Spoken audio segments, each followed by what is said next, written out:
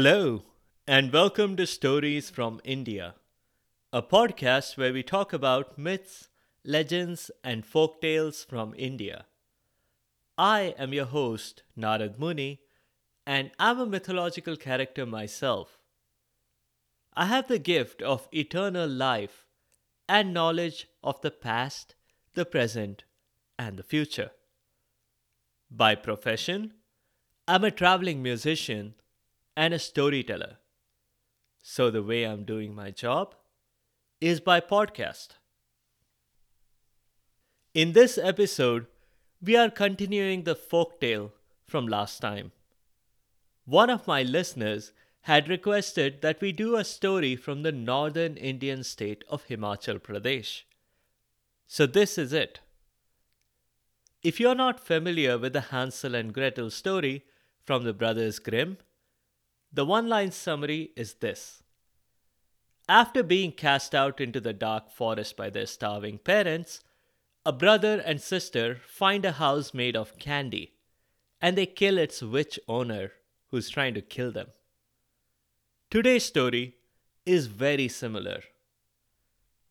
What we have covered so far is that there were 5 girls who were ill treated by their evil stepmother. Some of the ill treatment included giving them a single grain of rice for dinner. And it wasn't even a grain of rice per child, it was one grain that they had to divide amongst themselves. The evil stepmom went further and convinced her husband to abandon them in the forest. So he did, giving them the impression that he had drowned in the river. The girls decided to go on, and they found a nice little cottage which had a very harmless looking old lady. She offered them every kind of hospitality. That old lady, Diane, had ulterior motives, of course. So we'll continue the story about here. After the sisters had a good night's sleep, Diane told them the next morning that they must go into the woods and look for fruits and berries and stuff. It would take them most of the day. She packed picnic lunches for them and giant slices of cake, all meant to fatten them up. She only asked for one thing, that one of them would stay back with her to keep an old woman some company. Seriously, thought Buki, you've been living alone all this time. Aren't you used to it by now? But the eldest sister, Tyagi, readily agreed to stay back. The other 4 girls walked into the forest with baskets and packed lunches and had a great time picking fruits and berries. When they returned, Diane was sitting alone and there was no sign of Tyagi. Oh, she told me she wanted to go back to her stepmom, said Diane. She burped and excused herself. For some reason, the other 4 girls bought the story. The next 3 days were a repeat of the first. The surviving girls went to the forest, all except one who stayed back. And when the girls came back from the forest, there was no sign of their sister. Diane kept assuring the remaining girls that yet another sister had decided to return home. Diane seemed to be getting plumper every day, but the remaining sisters put that down to a lifestyle of unhealthy food and lack of exercise. Do you remember the children's nursery rhyme where Mother Duck called out quack, quack, quack, and all of the 5 little ducks came back on the final day? In this one, though, the sisters were not coming back. That's what Bhuki discovered. On the fifth day, she was the only one remaining. Diane told her to hang back and skip the fruit gathering. She said to go eat some more of that delicious strawberry shortcake from last night. At 8 in the morning? Asked Bhuki, shocked. Fine, go cut some vegetables for lunch or something. I'm going to go have a quick bath, said Diane, and hurried off. Bhuki cut some onions and then began looking around for potatoes. She found one basket in the corner, but when she opened it, instead of potatoes, she was shocked to find 4 heads. That's all that had remained of her sisters. But because this was an enchanted house and Diane was a witch, the heads could talk. Bhuki's sisters' heads were actually happy that Bhuki would soon join them. What rot! I'm going to fight my way out of this, said Bhuki. I'm just going to run away. You can't, said Tyagi's head. She'll catch you. She's a witch, and she can fly. Bhuki replied, but she doesn't have any wings. Wait a minute, I've got it. I'm going to take with me every object she might possibly use to fly with. Then she won't be able to catch me. Great idea, said an unnamed and indistinct middle sister. Hurry though, she might be done with her bath soon. This is about the time she took yesterday. Bhuki grabbed everything that she thought a witch might use to fly around. A cauldron, the bookcase, the sofa, the television set, the table, the chair, the exercise bicycle. She grabbed them all and ran out of the house. At this point, you're probably thinking that if Bhuki could carry all of that, she was probably a superhero of the Captain Marvel or Supergirl caliber. And if she was a superhero, could she not handle a witch? But this is fiction. Let's give the authors lots of leeway here. Besides, Bhuki couldn't carry the weight very far. She resorted to throwing all the objects in all directions. Off a cliff, into the river. Meanwhile, Diane, who was done with her bath, walked into the kitchen to find her lunch was missing. And the basket with the heads was open, meaning the girl had figured out what was going on here. Also missing were various objects around the house.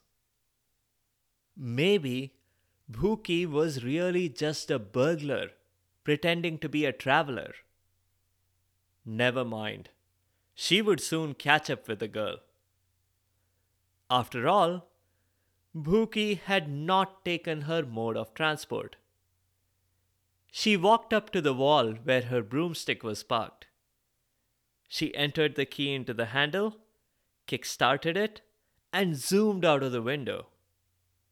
The objects Bhuki had scattered all over the mountainside were a bit of a distraction. And Diane had to go pick up every piece of furniture and appliance and restore them to her home before finally pursuing the girl herself. The extra trips had been worth it, Diane thought. IKEA charged a ridiculous delivery fee if she really decided to replace everything instead. Diane finally saw the girl. By now, Bhuki was too tired from all the running, and eating all those desserts had not done much for her endurance. She saw Diane flying towards her on a broomstick. Who could have thought of that? A witch flying on a broomstick? She thought, while her sisters' heads in the basket attempted to facepalm, but then realized they didn't have any hands. Bhuki had reached a peepal tree. She begged it to please hide her. It may seem like a sign of mental fatigue that she was talking to trees, but it was actually a good decision because the tree opened up, let her in, and closed up again. Diane arrived on the scene and tried every possible charm, but could not get the tree to give up the girl. Frustrated, she walked away. What a witch with phenomenal semi-cosmic magic powers could not accomplish? The next day, a simple woodcutter was about to. This was a different woodcutter, not Bhuki's dad, Lakha. He walked up to the tree and was about to get started with his axe. But a voice spoke to him, and it seemed to be coming from inside the tree. You can cut me at the top or the bottom, but not in the middle, or you might cut me in half, the voice said. The peepal tree rolled its metaphorical eyes at the girl. Sure, I rescue you from the evil witch, and you're telling this woodcutter to cut me and not you? When the woodcutter heard the voice, he was shocked. He escalated this up to his management chain until it reached the ears of the king himself. The king, together with his entire court, went to observe the strange phenomenon of the talking tree. Even David Copperfield, P.C. Sarkar, and a few other illusion artists were on the sidelines, making notes for the next act. After the king gave the go-ahead, the woodcutter did in fact cut the tree, at the bottom and the top, and that allowed the girl to slide out of the center. That's where she had been hiding. It may seem remarkable that she had survived without air and food and water inside the tree, but then she was used to living on just 2/5 of a grain of rice. After the king had heard her story, he suggested to her that she would make an excellent queen. His queen. What? Said Bhuki. Is that the only thing you can think of to say? How about punishing my evil stepmom? How about finding Diane and putting her in prison? Oh yeah, about that, said the king. I think you're just mistaken, that's all. I had some people check on those houses. At the address where you claim to live, there is a couple living there, not a recently widowed lady. So that cannot be your evil stepmom. Your evil stepmom must have moved on without a forwarding address. And the witch is nowhere to be found where you said. I sent soldiers, but they haven't found a witch. Just a nice bake shop and its elderly proprietor. Bhuki shook her head. With this clown as the king, the kingdom was going to need a lot of help. And she would have to be the one to provide it. So, she accepted his proposal. That's all for now. A couple of notes on the show. As usual, I've used names that indicate the roles the characters played. Bhuki is the Hindi word for hungry, and Tyagi indicates someone who sacrifices, as the girl did in giving her share to Buki. Dian means a witch. While this story is similar to Hansel and Gretel, there are a few notable differences. Hansel and Gretel were actually not ill treated at home, and it was their parents' decision to leave them in the forest where they might have a chance of survival as opposed to certain starvation at home. The big difference, however, is that the witch survives in this story, whereas in the Grimm fairy tale, Gretel tricks her and traps her in her own oven. Why Dian doesn't straight away take on Buki after eating the third middle sister is a bit of a mystery. She had no reason to keep the ruse going. The parents in today's story, it's unclear what happened to them. But it's quite unlikely that the evil stepmom did much in the way of household chores after the girls left. While in the Grimm fairy tale, Hansel himself does make it out, Buki's four sisters all perished. Although, if you stumble into Dian's bake shop, and you should happen to be in the kitchen and open the wicker basket in the corner, they might just say hello to you. That's all for this time. In the next episode, we'll do an Akbar and Birbal story again, as some of you have requested. We'll see how Birbal handles Q&A time in Emperor Akbar's court. Spoiler alert, he cleverly answers questions that no one else can. If you have comments or suggestions, or if there are particular stories you'd like to hear, please do let me know by leaving a comment or a review on the site sfipodcast.com or tweet at sfipodcast. You can also find me on Instagram and Facebook. Be sure to subscribe to the show to get notified automatically of new episodes. Thanks to all of you listeners for your continued support and your feedback. The music is from purpleplanet.com. That's purple-planet.com. I'll see you next time.